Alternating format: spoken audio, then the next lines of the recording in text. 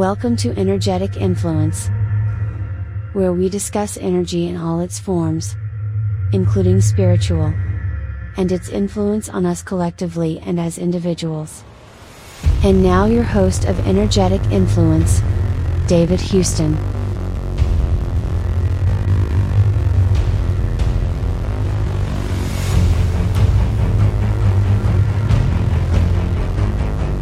Thanks for joining me again. I have been thinking about some information that I wanted to put forth in a graphic that contains text.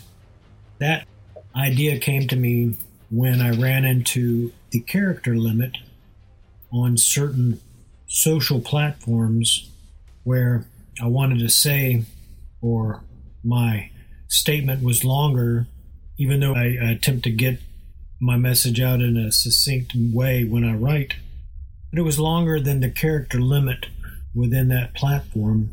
And I thought, well, I can set this type, and I enjoy typesetting and reading beautiful type, which is becoming more rare. I read anyway, but when you read really nice set type, it's such a pleasure, to me anyway. So I was working on an idea, or had an idea or a notion on the influence of darkness. It kind of went a few different directions, and within those directions that it had went, my inability to look at all the text that I had put together to put it into a coherent, readable graphic was proving to be a challenge. And I thought, well, what I can do is discuss it and talk about it. And maybe that would allow me to not so much summarize, but be able to get my thoughts together. Kind of like how I used the first 10 episodes to put together Campfire Story. And so tonight, leaving work, I was thinking about this project, and I was thinking about the writing of it, and I was also thinking about the speaking on it.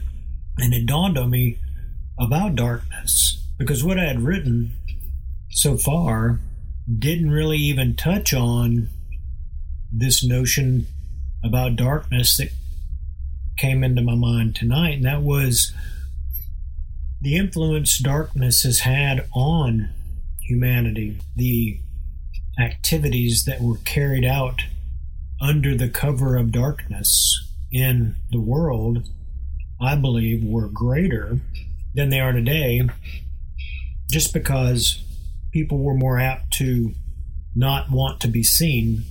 And you can get into the discussion of masks or costumes or stealth, pretend, and that has a little nod to darkness. But what I'm saying is, once the sun goes down and lights go out, in the dark, one is more hidden than in the light. Now, with night vision and with cameras everywhere, performing activities that are questionable in the dark isn't so much a requirement any longer. People commit crimes in broad daylight. So darkness isn't a prerequisite any longer for people to misbehave, if you want to call it that. Criminal activity takes place at any time. There is an apparent growing of it in our society. But in the past, when it was dark, one could carry out all kinds of activities and maybe even get away with it because of the darkness. And that's kind of where I was going a week or so ago when I started writing, and that was, I guess, basic definition of darkness is the absence of light. And that can usually be alleviated by turning on a light or lighting a candle or waiting on the morning. But then there can also be, or you could associate the word darkness with knowledge. The phrase someone being in the dark may not refer to light or dark, but lack of knowledge. And then that can be alleviated with learning or understanding or reading to learn and understand.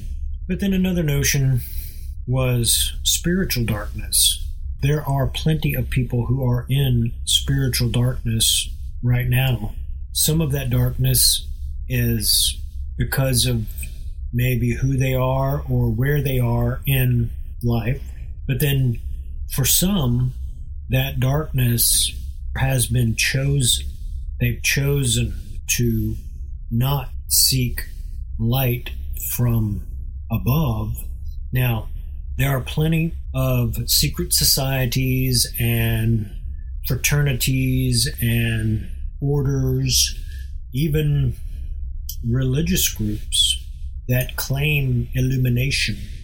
Yet the illumination they seek is not from the Holy Spirit. The claims may be just that, claims that they are seeking a higher knowledge or seeking a well-lit path, but that path is riddled with secrecy.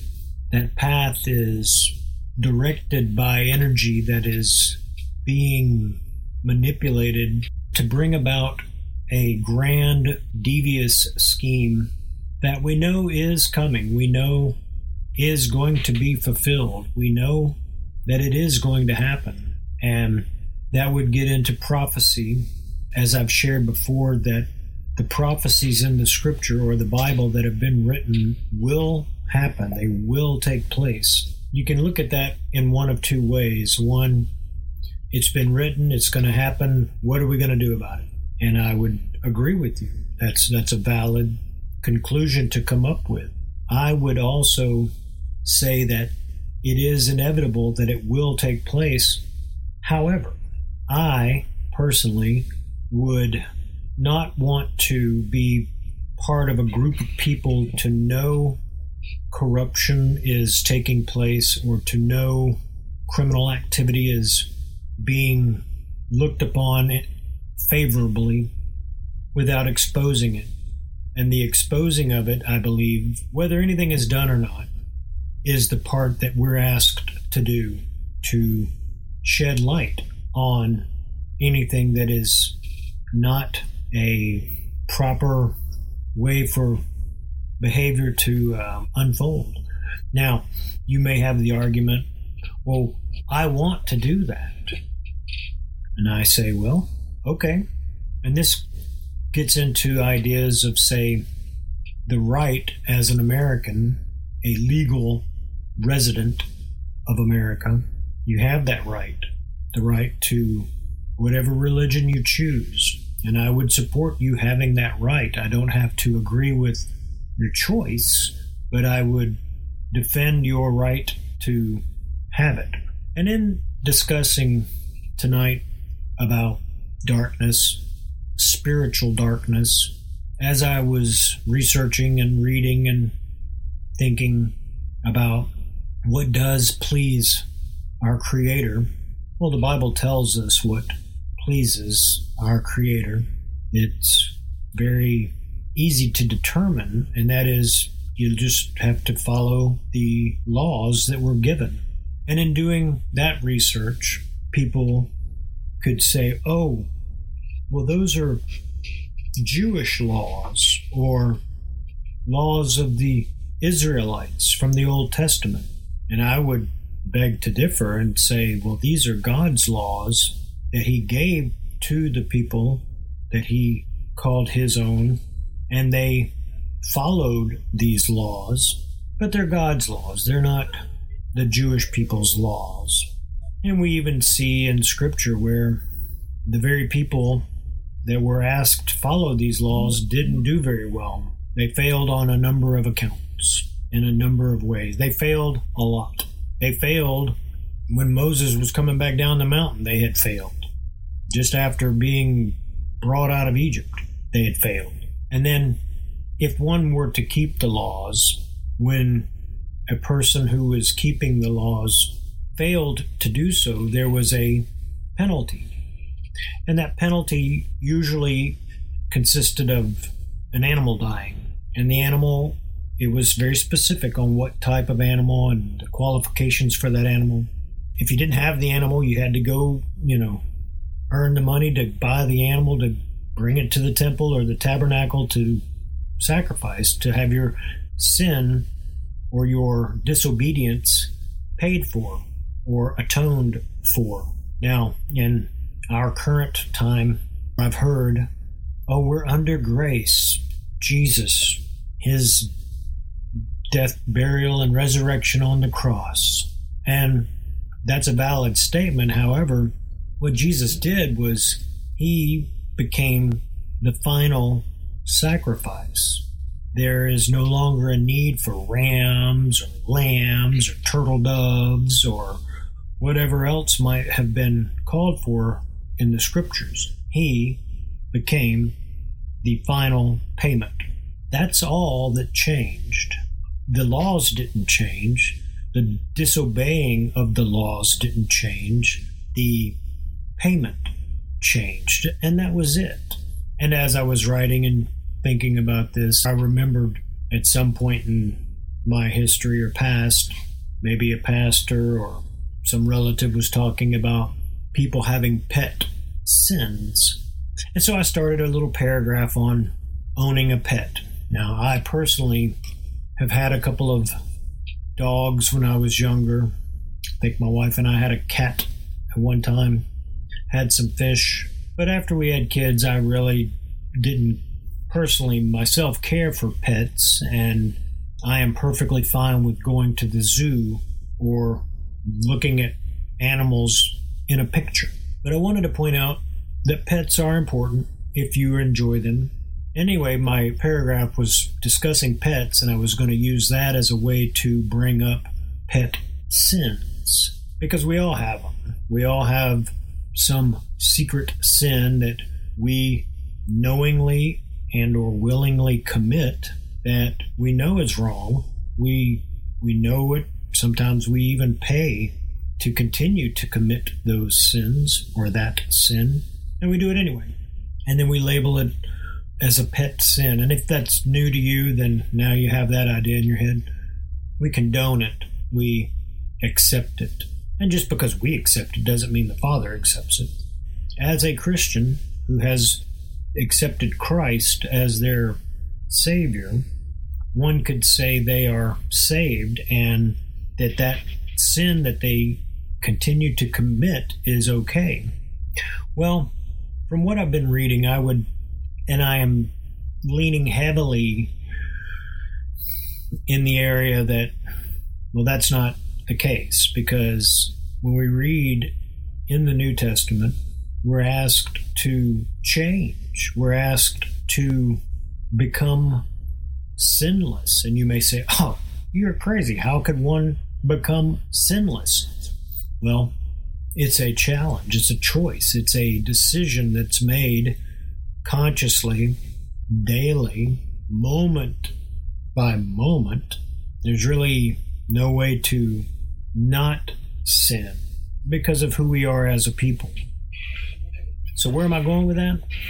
Well, where I'm going with that is realizing that in the New Testament, Jesus basically tells us, go and sin no more. Follow the commandments.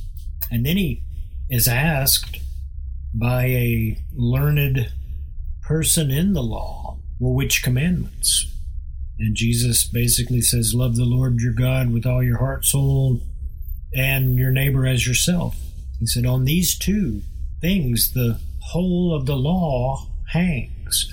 And so if you love the Lord your God, you will do things that pleases God. And if you love your neighbor as yourself, you won't be looking at his wife or wanting the things that he has, just as examples. And if you love yourself, then you won't do things that harm yourself, which is yet another paragraph that I was working on, and that is the activities we do each day that do not lead to health. Oh, we may be hungry, and so we may eat or consume food products that are clearly, specifically stated in the scriptures that are unclean. Oh, there you go again with that Jewish talk. I'm not talking about anything Jewish. I'm talking about what God said. And then if you look at the animals that are listed as unclean, just from a shellfish point of view, these are bottom feeder animals. They help keep the oceans clean or the lakes clean. You could take an oyster or a mussel and put it in a dirty aquarium, or maybe a handful of mussels or oysters, and within just a little bit of time, the dirty aquarium will be much, much cleaner than it was, because they're filters, and they filter that water. Same thing with catfish and so on. But then any of the other things that we consume or that we put into our bodies that bring harm to our body, which gets into another section that I was writing about when I was thinking about sin in and of itself. And I happened to be reading on a particular day. There's a book from Jonathan Cahn called Book of Mysteries, and it is a book to be read in a year. You read a page a day, and it's information, or not a story per se, but a mystery. Each day is. And it was the notion that the word sin in Hebrew is singular, and then the word mercy in Hebrew is plural. And it kind of goes back with, sin is sin. There may be a spectrum of sin, but it's still sin. Kind of like being pregnant. You may be 1 day pregnant, or you may be 9 months pregnant, but you're still pregnant, for the females who get pregnant in the world. And so I was thinking about sin, and a number of people could name the supposed 7 deadly sins, which they're all deadly because the scripture tells us so. But I began to list every one that I could come up with, and one thing that helped me was, as I would type a word, I would right click and get synonyms for that word and copy and paste those, and then right click those, and next thing you know, I had a lot of words. And some were more the action of the word, and so I deleted those out. But anyway, it was a number of words that make up a list of sin in the world. And when we read that the wages of sin is death, I began to understand that differently, in that when we do things that are displeasing to the Father, that doesn't necessarily mean whenever we sin and the wages of sin are death. It began to make sense to me that, let's say you began to indulge in a certain, I'll just say that I began to see sin differently, and I began to see it everywhere. And then as I was thinking and writing, reading, researching, I had ordered a 7-episode series from Anchor Point Films. It's Scripture Mysteries. And the last episode is Death, Near Death, and Life After Death. And in that episode, it discusses the notion of an immortal soul. And I didn't think anything about that, because I'd always heard we had an immortal soul. But then they began to point out specific scriptures that clearly state what a soul is. And the first scripture is in Genesis, where we read that God created Adam from the dust of the earth and breathed into him the breath of God, and his body became a living soul. So the word soul means an animated body made out of the chemicals that are found in the earth. A book, Prince and Power of the Air, and it discusses that designation of the devil, Lucifer, Satan, as described in Scripture.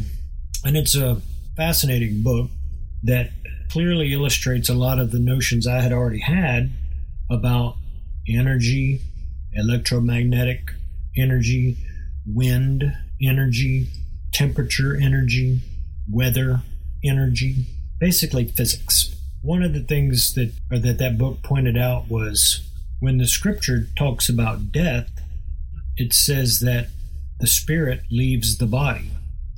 Well, when science, and I mean true science, not the stuff we're propagandized with, science states that death in a human is the cease of electrical activity.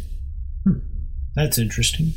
So science says that death is the ceasing of electrical activity within the human body.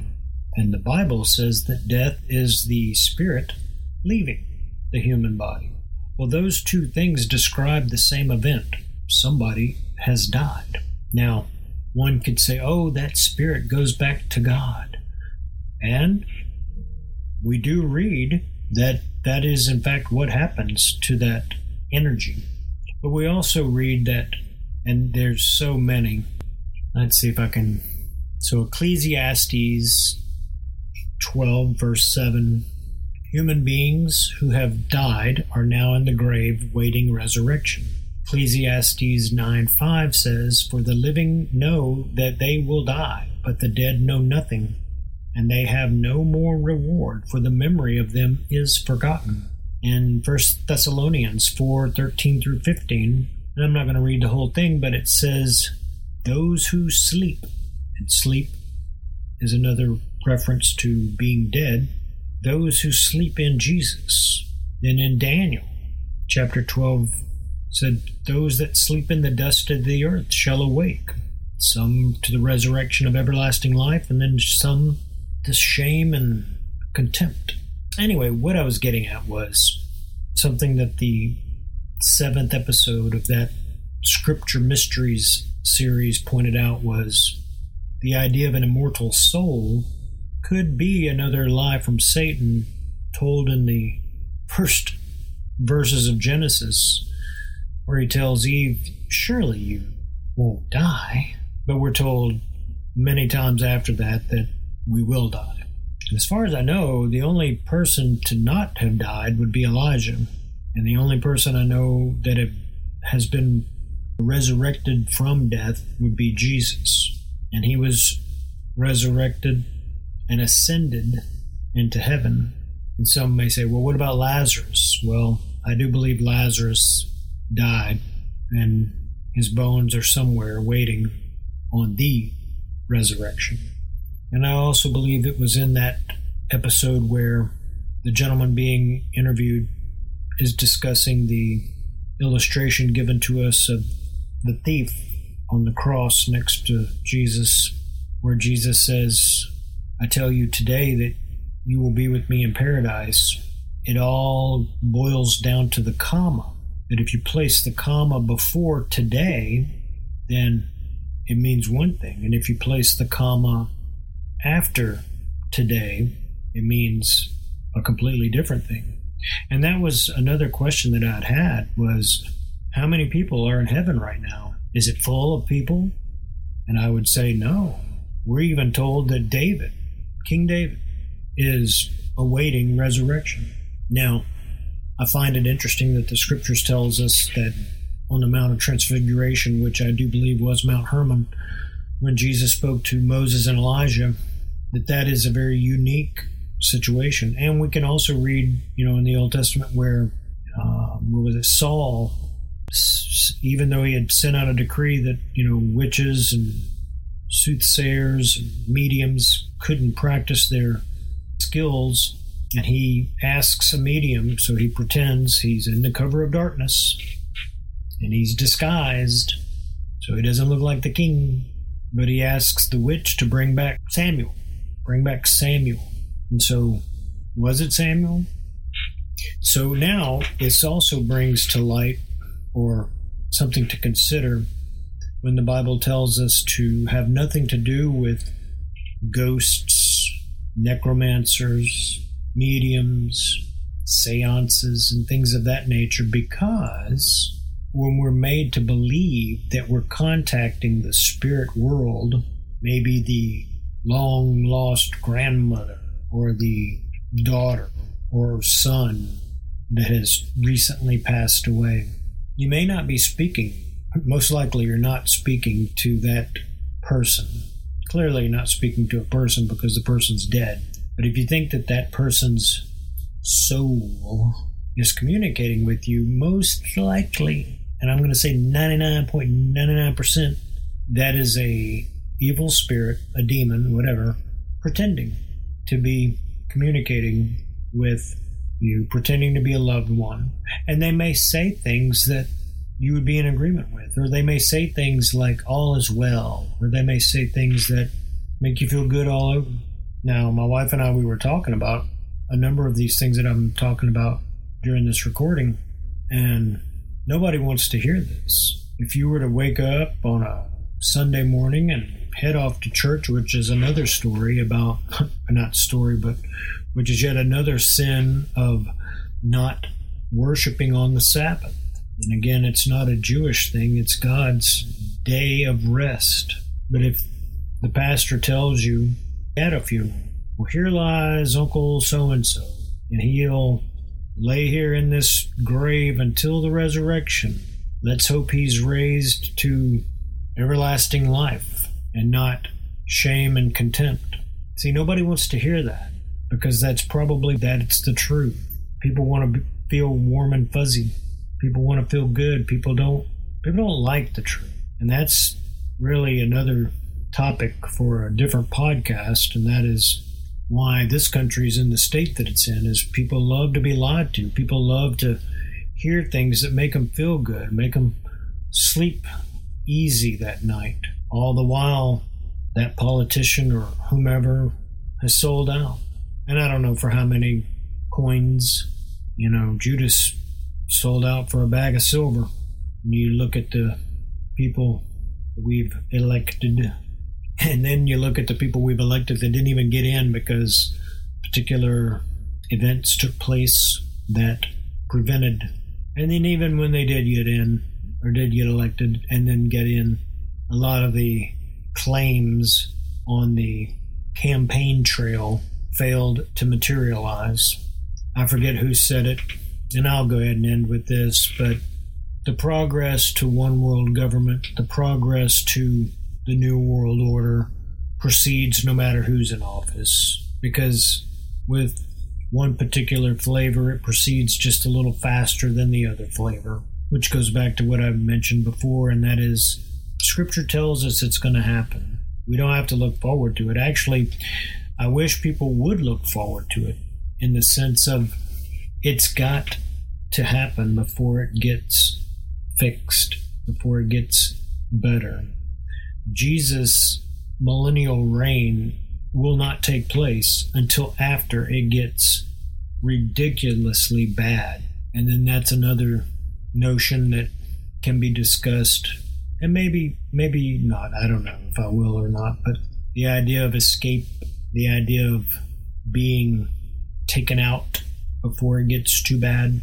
And there's two levels of it getting bad. One is tribulation, one is wrath. And like I was just saying, that's a whole other topic, but we're never told to accept Jesus and everything's going to be peachy. We're actually told to expect trials and tribulations. We're actually told that we're going to be hated because we believe in Him. And that is exactly where we have our hope and faith. But thank you for listening. I hope when I transcribe this, it will make more sense to me in putting together the infographic. If you'd like to see that in the transcript, I will include all the different social outlets that you can find me at, and I would look forward to it. I would welcome any conversation with anyone that's listened. If you agree or disagree, a discussion, not so much a debate. I'm not really here to debate. I'm here to share, but I'm open to learning.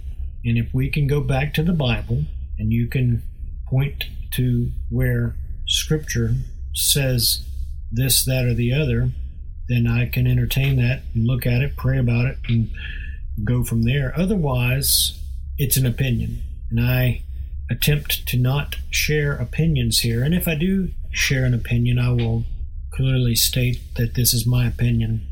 But thank you so much for listening. I hope to record sooner than later, and I will speak to you soon. Good night.